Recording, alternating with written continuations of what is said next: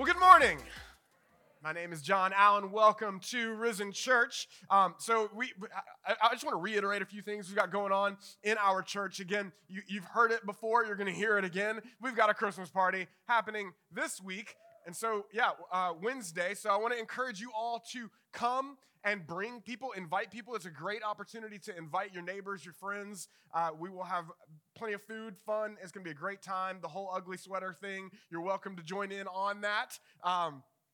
Or not, that's okay. If you just want to watch everybody else make fools of themselves, that's fun too. So, but I also, sometimes people, at this time of the year, this is actually one of the most, I should say, pivotal times where people join and enter into gospel community. So people are more apt to come to church now than they actually are even around Easter. A lot of people don't realize that.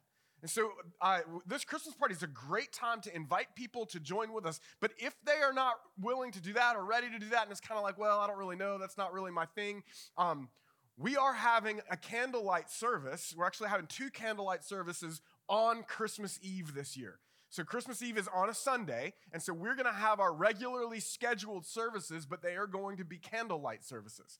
So we're going to be right here, but we are going to celebrate. If you are familiar with how we have done things in the past, we normally do a candlelight service in sort of the afternoon/evening on Christmas Eve. We are going to do that on Christmas morning because it coincides with Sunday. And so that is the Lord's Day, and we're going to come together. We're going to celebrate Christmas Eve together on Sunday morning, Christmas Eve. So that is a great opportunity, again, to invite people that are going, what am I going to do on Christmas? I feel like maybe I should do something, or maybe it's a great opportunity, and I want to encourage you to take advantage of that opportunity to invite people into gospel community so they can behold who Jesus actually is and what Christmas is actually about. And so we've got a lot going on, and again, the Weekender is another opportunity for us. The Weekender event.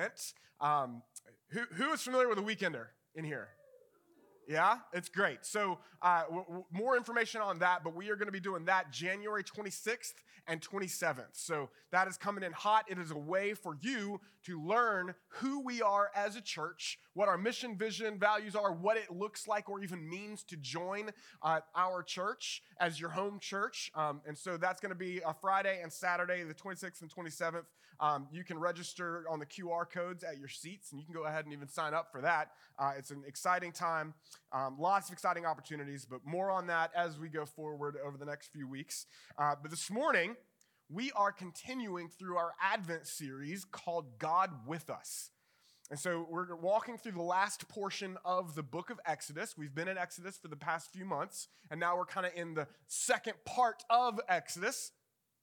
And we're calling this series God With Us, and it is an Advent series. And so the word Advent simply means appearing. And so it's a celebration of God's first appearing in Christ as God became a man in the baby Jesus, and he grew up to be a man, and he died for our sins and raised from the grave. This is the gospel. And so this is a celebration of his first appearing and a looking forward to his second advent, or his second appearing when he returns. And so last week we lit the candle of hope, and this week we're lighting the candle of God's faithfulness. And so we like to, a lot of people use the term faith, the candle of faith. Maybe if you guys are familiar with Advent candles, it's hope, and then it's faith is the next one.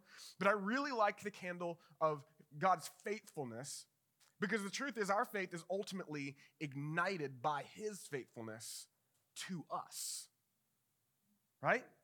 And so let's do a little call and response this morning. You guys ready? Let's do a little call and response. So this is maybe a new one for some of you, maybe not. If I say God is good, then you would say all the time. And all the time, I like it. Let's put a little exclamation point behind it. God is good. And all the time, God is good. And all the time, exclamation point. That's right. So this is the power of God's faithfulness. Do you believe that he is good all the time? Do you really believe that all the time? See, the thing is that in certain moments, we might believe that God is good, and we might even believe that God is good all the time, but we don't necessarily believe that God is good all the time. We believe that he is good, follow me, all the time, but we don't believe that all the time. So this is why I love this candle as signifying God's faithfulness. Because if your faith is based on your own faithfulness to God, guys, your faith is likely about to run out if it hasn't already. And sometimes we try to identify our faith by our lowest moments. And I'm here to tell you that God does not identify or label you by your lowest moment. He doesn't go there. He doesn't do that. He identifies you by what he declares and who he declares you to be. And we need to remember that he is faithful to us, and his faithfulness to us, when we receive that, you can reject his faithfulness and lean into your own lowness and shame, or you can stand out of that and behold his goodness and glory and enter into and receive his faithfulness. Because his faithfulness to us is steadfast and unrelenting. And this is where our true faith comes from. And again, the real question is, do you believe that God is good all the time? Even when things don't turn out the way that you want them to. Do you believe that he is good even when you're not good? Do you believe that he is good and has your good in mind? Do you believe that he is faithful and that he is trustworthy? For the rest of our time, we're going to pick up where we left off last week in chapter 18. We're going to start with 19, but we're going to zoom way out. I mean, like 35,000-foot view on the book of Exodus and really the Bible as a whole. And we're going to take a look at the next 13 chapters this morning. All right, here we go. So then we're going to hone in on chapters 32, 33, and 34, and we're going to land this plane in Exodus 34, verses 6 through 7, which we just read together during worship. And so, as we zoom out, what we're going to see is that his faithfulness is on display.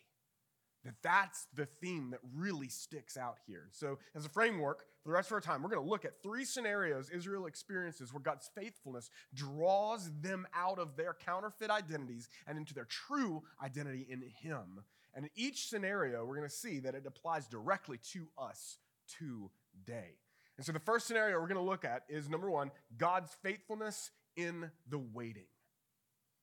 Number 2, God's faithfulness in the failure. And then number 3, God's faithfulness even when we don't understand.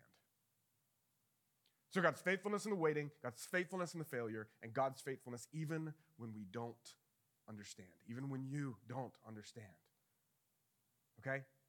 So here's what I want you to get this morning. If you get nothing else, this actually comes out of Psalm 130, and this is the main thing that I want you to get this morning. Wait on the Lord more than watchmen wait for the morning, because he is faithful and good. Wait on the Lord more than watchmen wait for the morning, because he is faithful and he is good.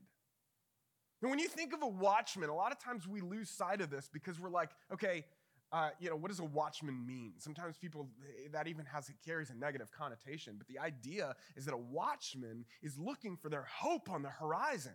It's a people that are hemmed in. They're on the wall. They're looking for their rescue on the horizon. They're looking because the night it's like if you're assaulted, right? You ever seen Lord of the Rings? Right? You got all the armies of darkness essentially are surrounding Helm's Deep, right? And they're looking, and they remember Gandalf says, look to the east. And so there's this sense of waiting and watching and longing. There's a hope. And it's like, will he come? Is he going to be faithful? And that's the trusting in his faithfulness is what causes, if you've seen the movie, right, Aragorn to ride out despite all odds. Why? he's going to meet him. And so there's this sense of expectation that builds. And so what we see in Psalm 130 and throughout the scriptures is this sense of looking, hoping, and there's actually a connection to stars here. In fact, it's a specific star that people would be looking for, especially the watchmen during the night. It's a long night. They're assaulted on every side. It's crazy. It's wild, but God is faithful. The morning will come. The sun will rise. And what is the signal that the sun will rise? It's the morning star. The morning star rises first. And when they see the star, it is a sure sign that the dawn is breaking. Jesus is called our morning star. This is the signal that we see. And so even in Christmas, when the wise men are looking to the skies and they see this star, that star symbolizes hope that the dawn is breaking. The sun will rise. There's a beauty in this that's just all over. But the reality is that in so many ways, we're still in the nighttime. That the dawn has broken, but we're in the in-between moment. And so this is the power of our hope in God's faithfulness, that he will come through. And so the vigilant expectation that my hope is to I want to cultivate this in you, that our hope is sure because he is faithful.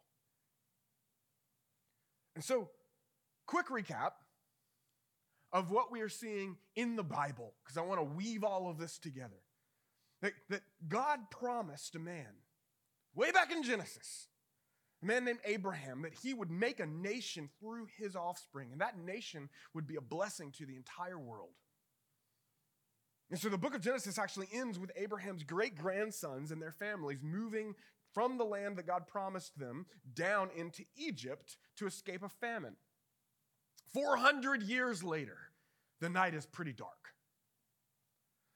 Like the book of Exodus picks up the story, and Abraham's offspring have multiplied, but they've become enslaved in a land that is not their own. And so for the past few months, we've watched as God has faithfully drawn his people out of slavery and into their new identity as his beloved people, set apart for his holy purpose and for his glory. But they've been enslaved. The night has been really long, and they're still trying to get the sleep out of their eyes in order to trust in the light. And so we've watched as Moses leads these people out of Egypt through the Red Sea and into the wilderness. We've watched as God has faithfully delivered them from slavery, but now we're seeing that God still needs to deliver them from their own enslaved identities. We quoted Tim Keller through this series because I love this quote. It grabs it so well. As Tim Keller put it, although it takes only a moment for God to get us out of slavery, it takes a lifetime to get slavery out of us. So that's what we're seeing God do with these Israelites, with his people. And he's still doing this with us even today. And so God's been faithfully drawing Israel out of their counterfeit identities and their self-centered slavery. It's enslaved to their own self-centered agendas because they think they're on their own. Their identity is truly, though, as beloved sons and daughters. And so we've watched as God shows them that they can in fact trust him, that he is trustworthy, and that he will provide and protect, even when the circumstances scream hopelessness and despair, even when the night is really dark. And we've watched God turn bitter water sweet. We've watched him provide daily bread from heaven in the manna. We've watched him bring water from the rock. We've watched him fight for them and fight over them as a banner of hope in the midst of battle. And we've seen through the past few weeks how all of those things point directly to Jesus. And so all of this happens as they're following the Lord deeper into this wilderness. And now they've come to this mountain called Sinai. Israel is encamped before this mountain, and God calls Moses from the mountain. God is calling him God is up the mountain, and he calls from the mountain, it says, to Moses, and he says, come and meet with me. And God tells Moses in Exodus 19, verse 5, it says, now therefore, if you will indeed obey my voice, speaking of all Israel, and keep my covenant, you shall be my treasured possession among all peoples. For all the earth is mine, and you shall be to me a kingdom of priests and a holy nation. These are the words that you shall speak to the people of Israel. And so Moses comes back down and he tells all of Israel what God has said up on the mountain, and all the people then answer saying, quote, all that the Lord has spoken we will do. And so then God invites Moses to come back up the mountain, and God's presence then consumes the mountain in fire and cloud and thick darkness. That's the perspective that Israel has. They see all of this chaos and consumption happening. And they're like, Moses goes up there and it's like flashes of lightning and the sound of a loud trumpet. I mean, it is epic. And it would have been petrifying, especially to a people who, like, the idea here is tremble. And so it was terrifying, and yet Moses enters in. He's drawn up and in. It's like he can't resist it. And yet the people, they stand far away. They stand far off. And so there he receives these 10 commandments, which Rich preached on a couple of weeks ago. And then for the next 10 chapters, we're given 52 more decrees that flesh out those original 10 commandments. And they speak of how Israel is to live as a nation of priests, mediators between the holy God and fallen humanity. That's what a priest is a mediator between God and humanity. That's why I'm a pastor, not a priest, by the way. I am a priest, but you are all priests if you are in Christ, because you are all mediators between a fallen humanity and God himself. And so this is the power of the priesthood of all believers. But I'm getting ahead of myself. This is what Moses is experiencing. He's getting all of these commandments, and they're being fleshed out, these decrees and this description of who God is and how he wants his people to live. And this is this communion that he's having with God. But from the Israelites' perspective down the mountain, all they see is terror.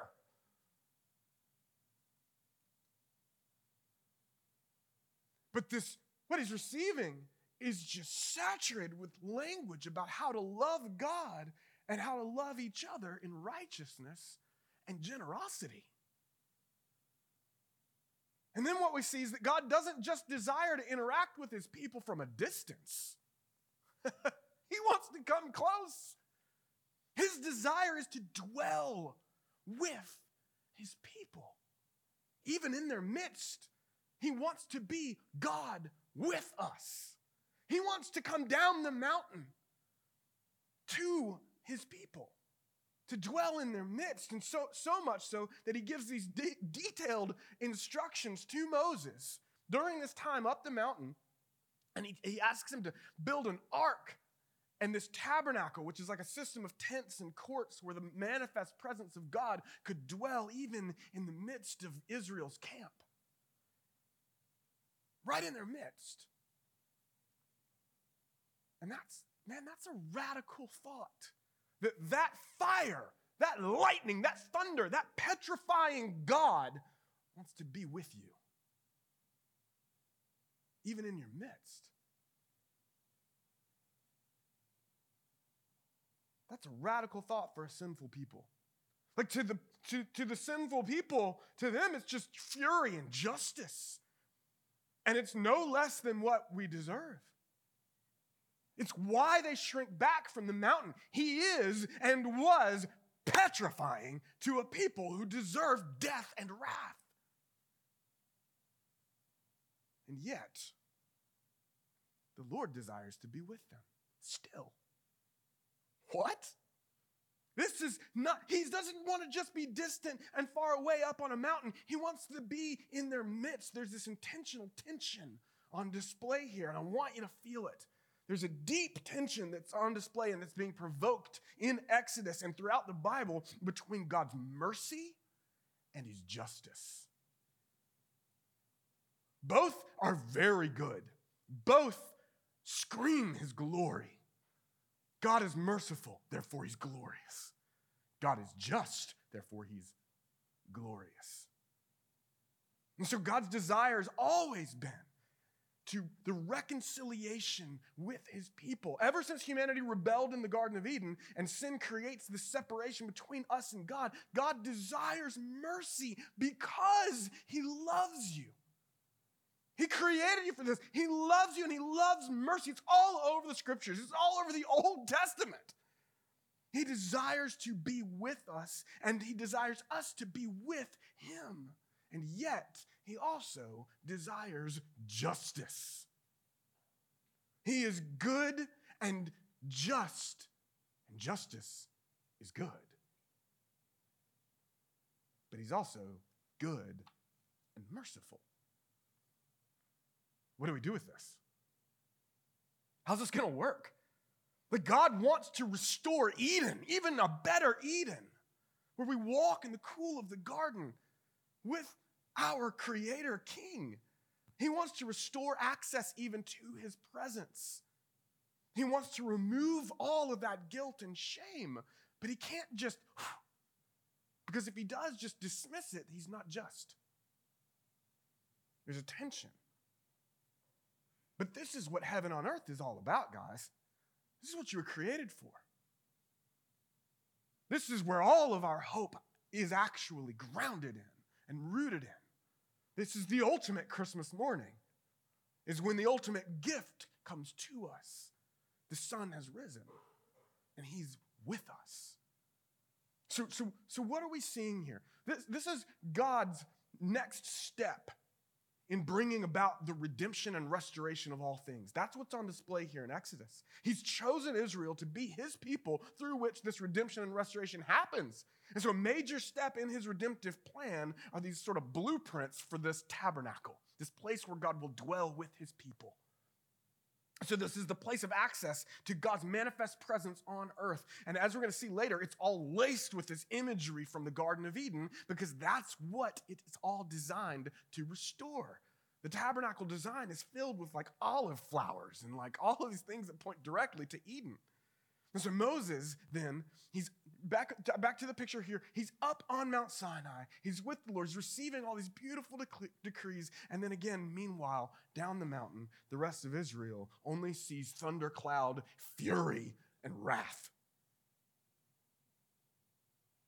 And they get impatient. Moses has been gone for 40 days, which is actually a long time to an immature and self-centered people. Which brings us to chapter 32 and our first point. God's faithfulness in the waiting. Look at Exodus 32, verse 1. It says, when the people saw that Moses delayed to come down from the mountain, the people gathered themselves together to Aaron and said to him, up, make us gods, lowercase g gods, who shall go before us. As for this Moses, the man who brought us up out of the land of Egypt, we do not know what has become of him. Now, I want you to think about how crazy this is, right? Like if you're thinking these people are completely nuts, you're not wrong, right? I mean, they've seen God exact his authority over the Egyptian lowercase g gods, and he's shown himself to be extremely faithful. They just agreed to the 10 Commandments, which literally began with the first and second commandment is, 1, you shall have no other gods before me, lowercase g gods. That doesn't just mean that he wants to be the priority. It means I don't want them anywhere in my presence. Don't bring them before me. That's 1. And they're like, yes, done. And then number 2, you shall make no idols, which is essentially anything that you want more than you want God. Like the security that comes from money. That's a big idol, especially in our society and culture, right? And sometimes we try to differentiate between having no gods before the Lord and also making no idols as if they're two separate things. But the reality is that it all flows, the 10 Commandments flow out of one another. And so what we see in an idol is that we're making a god and we're worshiping something and we're bringing it before him. And that's what they're doing here. In fact, lean into this because this is crazy. Moses, he's been gone for a month now, right? Barely. Maybe a little more. But clearly, these people can't be expected to follow the Lord without him there, right? I mean, if your parents aren't around and you're not at church or around church people or the pastor, it doesn't really matter what you do, right? Because, That's why I think it's so funny when people cuss around me. They're like, oh, I'm sorry. I'm like, I'm not God. Like, anyway. But when these things happen, all of it's just a symptom of what's really going on in your heart. And God's after what's in your heart. And these Israelites are clearly still very much enslaved to their old ways. And so they now assume that they're on their own, which is the default for insecure people, right? Oh, I just got to do it by myself, right?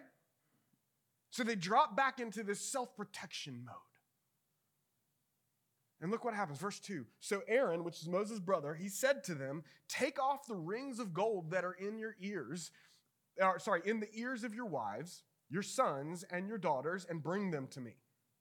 So all the people took off the rings of gold that were in their ears and brought them to Aaron. And he received the gold from their hand and fashioned it with a graving tool and made a golden calf. And they said, these are your gods, lowercase g. These are your gods, O Israel, who brought you up out of the land of Egypt. What? What? Like, who brought you up out of Egypt? Like these lowercase g gods? No. That's who the Lord, uppercase G, God, that's who he saved you from. In fact, remember, one of the plagues was actually on cattle. And this bull god called Apis was actually a prominent god of prosperity and self-sufficient success and being externally impressive to the world around you. That's what that bull, remember the man with the bull head? Like that's what Apis, that's what he represented. And so what do we see here? 1 month without guidance, and the people that God has been so faithful in showing that they can and must rely on him for their provision and protection, they now drop back and they rely upon their gold, and they fashion it into a god and set it right before the Lord in worship. And remember where they got that gold from in the first place. Think about this, because it applies directly to us. The Egyptians gave it to them because of the Lord. It was like a ransom given so the plagues would stop. In other words, even the gold they worshiped actually came from the Lord. Does it sound familiar? Guys, that'll preach by itself, but that's like a whole sermon right there. Your silver and gold is not where your security comes from. The Lord is. And some of y'all need to hear that this Christmas season. We need to be reminded of this. Yes, be thankful for what you have, but more than that, be thankful for the one who provides it. And if you're struggling this year and you're like, man, I don't feel like I have all that I need and that you're not providing for me in the way that I want, I want you to remember that in him you have all that you need in abundance. He is the provider. And there's something in that for you to lean into, and there's some gold in that. Amen? Because he's what it's all about anyway. To be patient, that he is faithful and he is good. The question is, again, do you believe that? So many people turn away from the Lord and towards sin because they get impatient on the Lord's timing. All the while, God's simply saying, trust me, I haven't abandoned you. Psalm 130, verse 5. I wait for the Lord. My soul waits. This is a psalm of David. My soul waits, and in his word I hope. My soul waits for the Lord more than watchmen for the morning, more than watchmen for the morning. O Israel, hope in the Lord, for with the Lord there is steadfast love, and with him is plentiful redemption. Not in those other things that we would turn to the left and the right towards because we're impatient in his timing, but in him. Wait for him. In him is that steadfast love. In him is that plentiful redemption. In him is our living hope. He will redeem Israel from all his iniquities. Back to verse 5, Exodus 32. And so when Aaron saw this, he built an altar before it. Okay, so he sees this golden calf, and then they're like, these are our gods, which is interesting. And Aaron then makes a proclamation and says, quote, tomorrow shall be a feast to the Lord. And they rose up early in the next day and offered burnt offerings and brought peace offerings, and the people sat down to eat and drink and rose up to play. Now, don't miss this.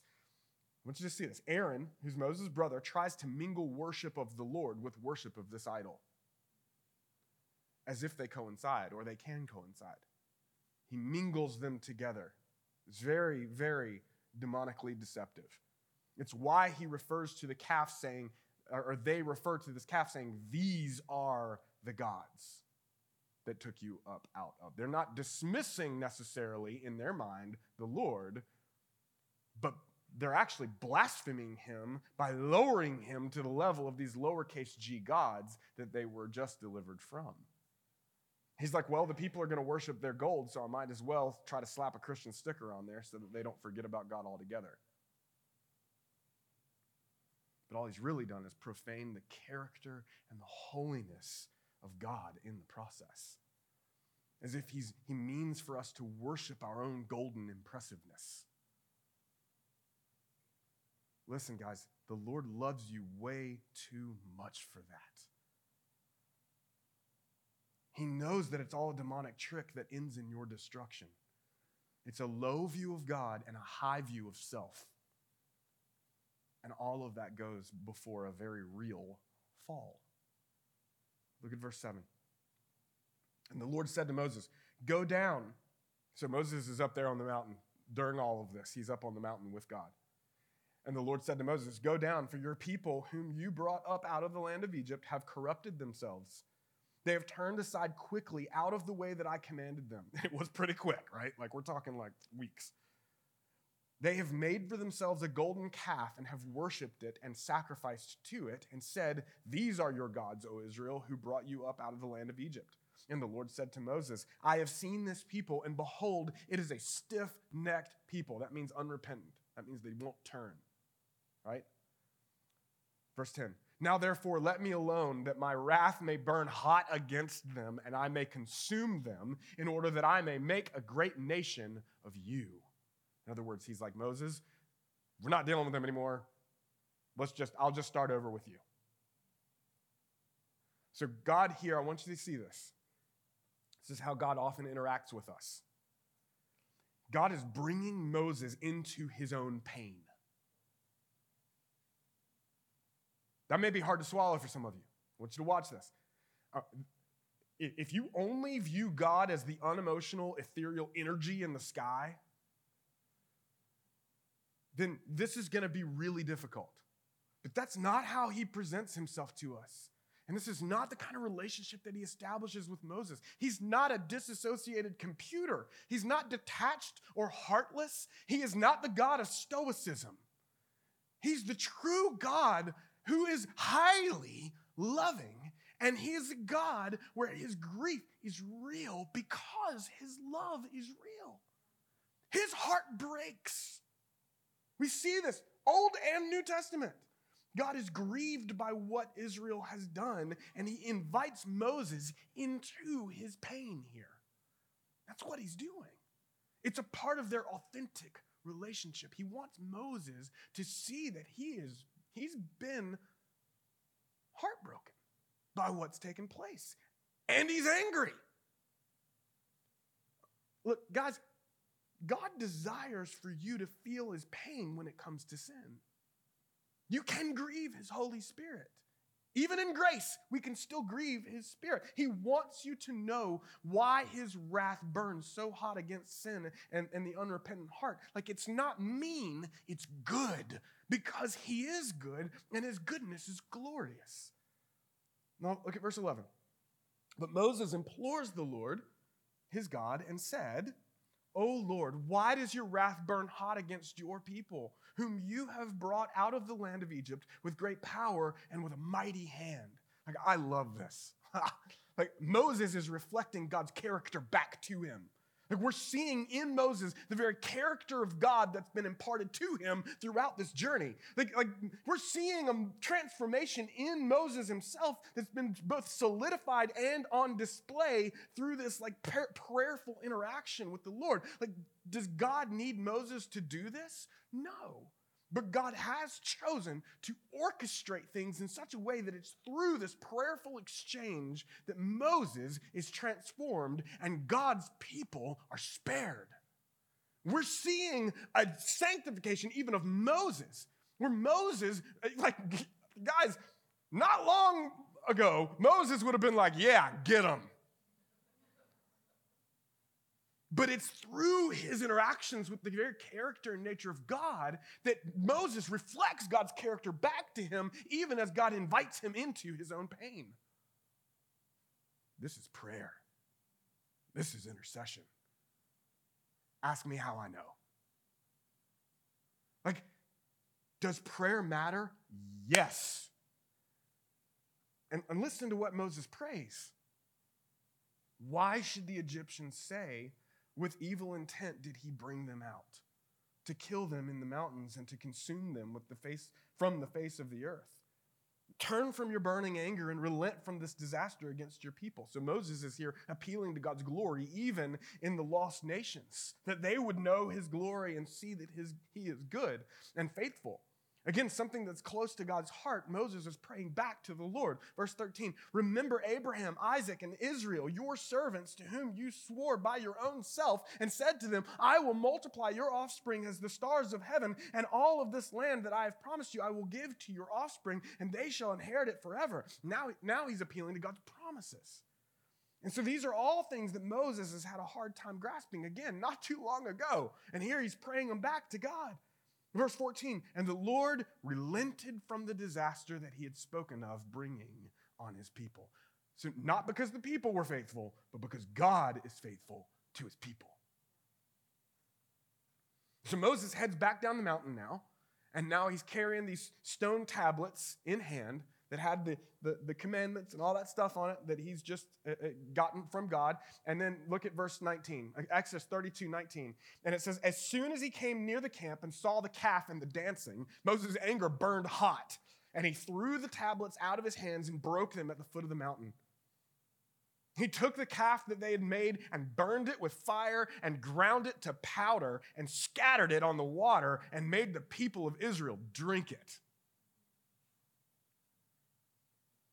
Which is pretty appropriate when you think about it.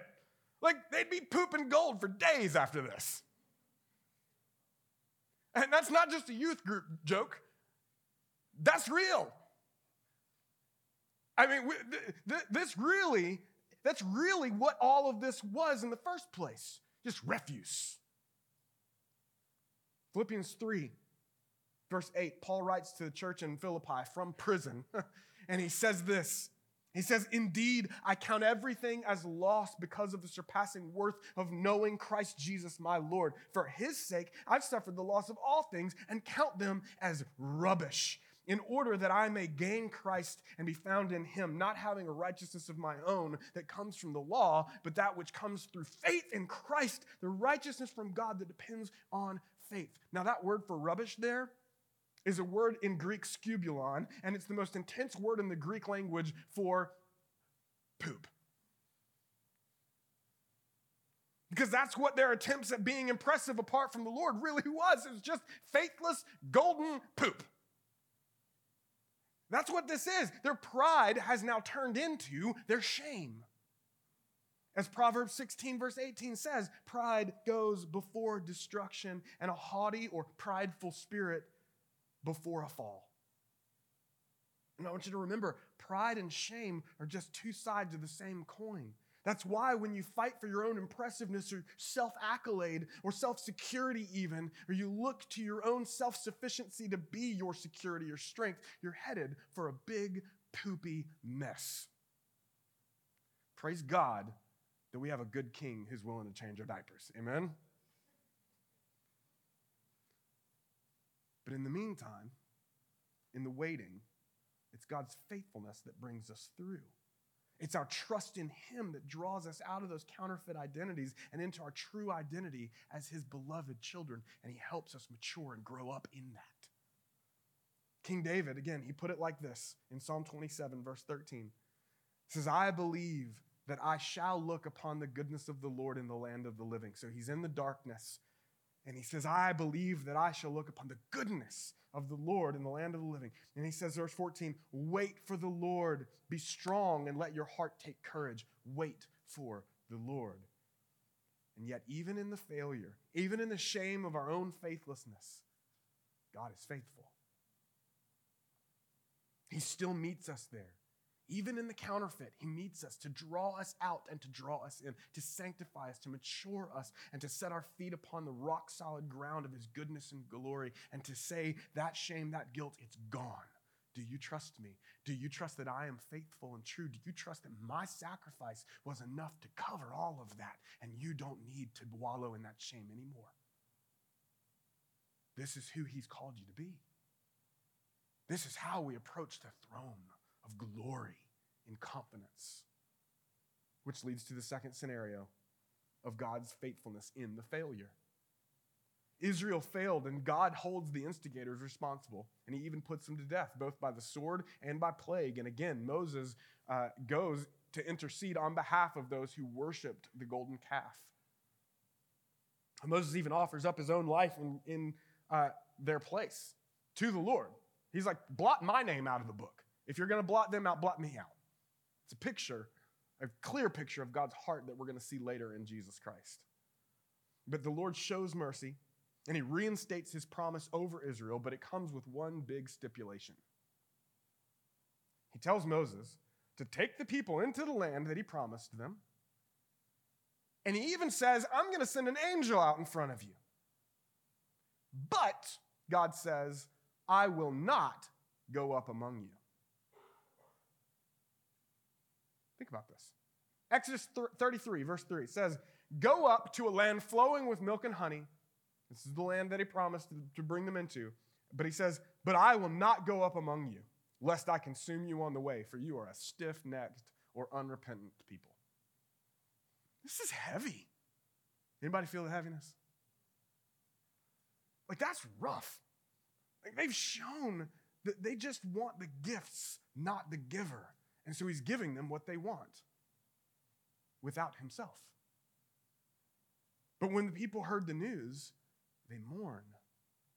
They're devastated by it. It dawned on them that it was all worthless rubbish without the Lord. The gifts without the giver were ultimately just worthless golden poop. Verse 15.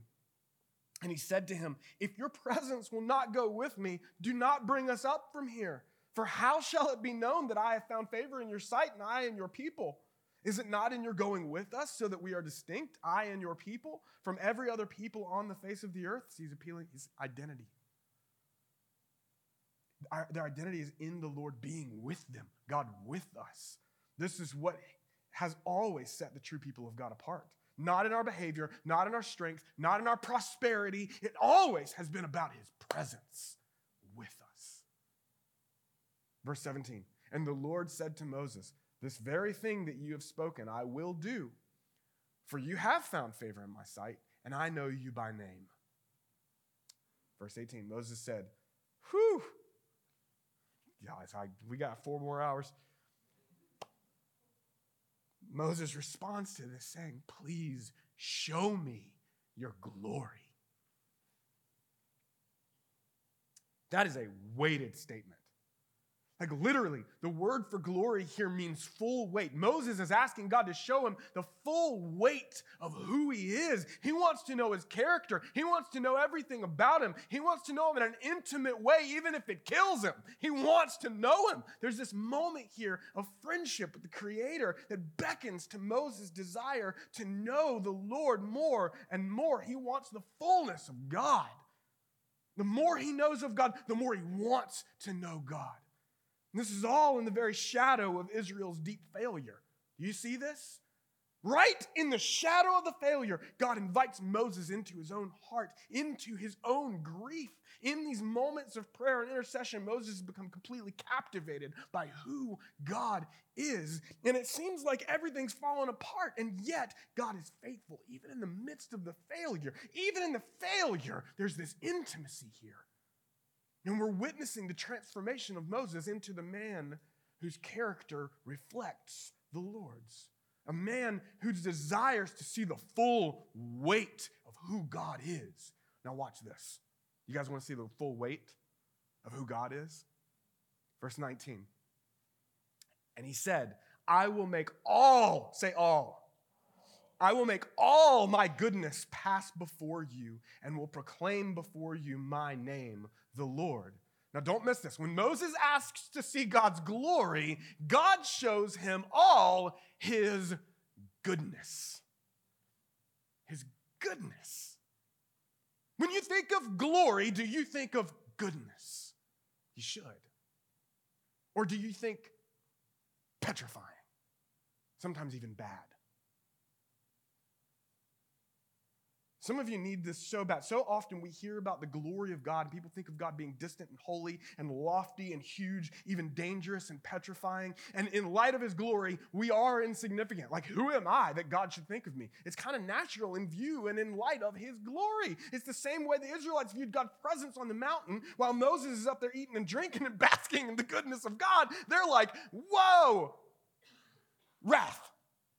The sinful Israelites only see thick darkness, lightning, and consuming fire. They're petrified. They stand far off. But Moses draws near. God's glory was an invitation. His glory wasn't just scary, it was good. And so God's glory is what Moses was designed to encounter and experience and to be shrouded in and consumed by, to know the Lord, to be back in the garden, to be face to face with God. But again, the tension is real. Because of our failure, because of our sin, because of our faithlessness, his wrath is real. That distance between our heart's deepest longings and what is possible is very real because of sin, because of failure, and because of justice. And yet, he's faithful. What does that mean? He loves the desire to know him. He loves those who hunger and thirst for more of him, to know his glorious goodness. He loves it when we pray, Lord, please show me your glory. When's the last time you prayed that prayer? When's the last time you prayed, please, God, show me your glory? Not, God, give me more stuff. Not, God, heal me of this or that or make this a more comfortable experience. God, show me your glory. Like, nothing wrong with those prayers. Nothing wrong with praying for healing. Let's go, right? But what about, Lord, show me your glory? May that be our prayer this Christmas. That you would be overwhelmed by the majesty and the beauty and the goodness of God. That your children would behold the glory of God. That our church would behold his glory. And so again, Moses says, show me your glory. And he says, I will make all my goodness pass before you and will proclaim before you my name, again, my identity, who I am, Yahweh. And I will be gracious, it says, back to verse 19, and I will be gracious to him whom I will be gracious, and will show mercy on whom I will show mercy. But he said, you cannot see my face, for man shall not see me and live. Like, you can feel this tension. You feel it? You should. Verse 21, and the Lord said, behold, there's a place by me where you shall stand on the rock. And while my glory passes by, I will put you in the cleft of the rock, and I will cover you with my hand until I have passed by. Then I will take away my hand, and you shall see my back, but my face shall not be seen. I can't stand it. This is so... God, who is the rock of our salvation, guys? Jesus. He is like who are we hidden in that the full weight of God's glory may shine around you? Jesus. Who is at the right hand of God the Father? Jesus. So in the waiting, all of this is a type and a shadow that's screaming Jesus. In the waiting, God is faithful. And even in our failure, God is faithful. And these are like little golden nuggets in there. Little truly golden nuggets that are pointing us to who Jesus is and what he would do for us. Right? And finally, final point. God's faithfulness when you don't understand. And the tension. This is tough. Tension is hard for a people that want to have it all together and have all the answers in themselves.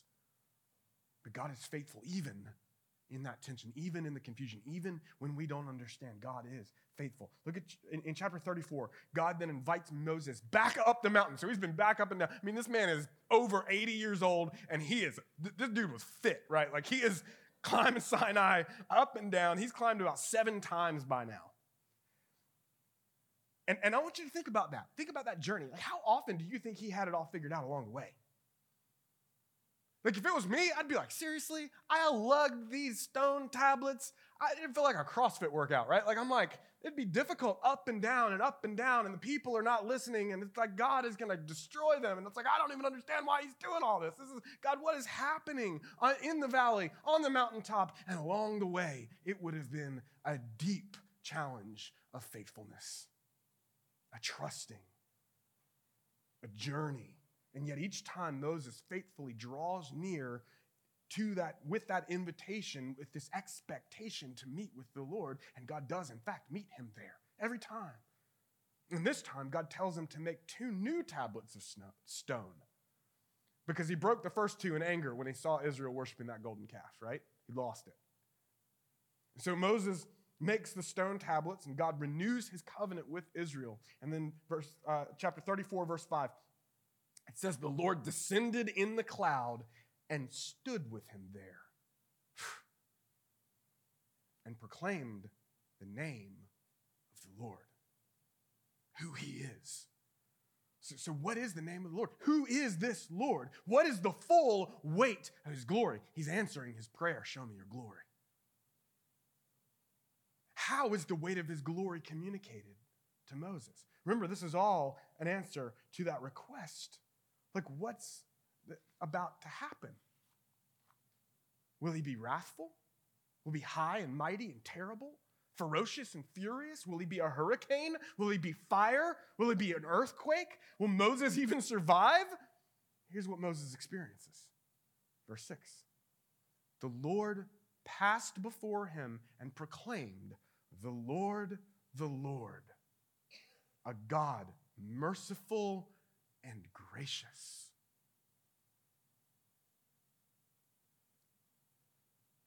Slow to anger and abounding in steadfast love and faithfulness.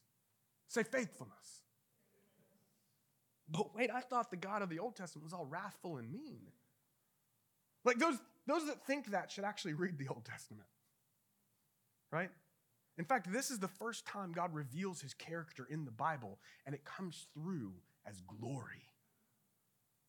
Verse 7, keeping steadfast love for thousands. Say steadfast love. Forgiving iniquity and transgression and sin. Because this is the full weight of God's glory and goodness on display. But, and as my pastor used to say, this is a big but. Who will by no means clear the guilty, visiting the iniquity of the fathers on the children and the children's children to the 3rd and 4th generation. That's heavy. Like, that escalated quickly, right? Like, what's going on here? Like, let's not forget who we're talking about here. Like, his goodness is reflected also in his justice. So this is all pretty heavy. So what's going on here? This seems to be a very real, very perplexing tension between God's mercy and his justice. His mercy on one side, his justice on the other. Like, this is his goodness passing before Moses. This tension between his mercy and his justice. Like, how can God be merciful to a sinful people and also just? Like, how can he forgive on the one hand and yet by no means clear the guilty? How is this going to work? It's the gospel. God became a man, and he lived the life that we could not live, and he died the death we deserve to die. He took the just penalty. In his mercy, he came and took it himself. And he conquered death in the grave, and he paved the way through the resurrection to eternal life. And it's an eternal life that starts now, not just one day when we die, but it starts the moment you place your faith and your hope in what Jesus did on the cross on your behalf. And he hides us in himself like the rock of our salvation, that we might be consumed by his glory. The tension between mercy and justice collides at the cross of grace. The difference between mercy and grace is that mercy just pushes off that just penalty that's coming into the distance. Grace pays for it, took care of it. He took it on himself. He paid for it. You see, the cross is where mercy and justice, that which flows forth now is grace. God's glory and goodness was lifted high on that cross for all to see. God is giving us a snapshot of the full weight of his glory as he passes by Moses, who is hidden in Christ and beholding the very gospel itself. He is the rock in which we're hidden, and he is the very right hand of God in whom we have our salvation. Now, this all took place long before Jesus came to earth. And yet it's all pointing to their very need for a Savior King who would come on their behalf that they might see the full glory of God. This is why they are shouting and singing, and we sing, O come, Emmanuel, which means God with us, and ransom captive Israel. Long lay the world in sin and error, pining, till he appeared and the soul felt its worth. Yes, I know that's a different Christmas song, but it applies. And it's good, and he's glorious. And there's no other religion on the planet that's able to navigate this tension, guys.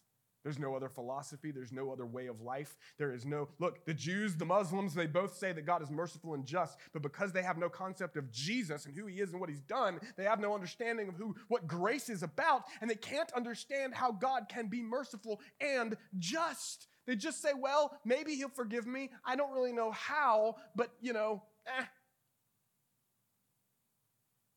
Christ alone, our hope is found.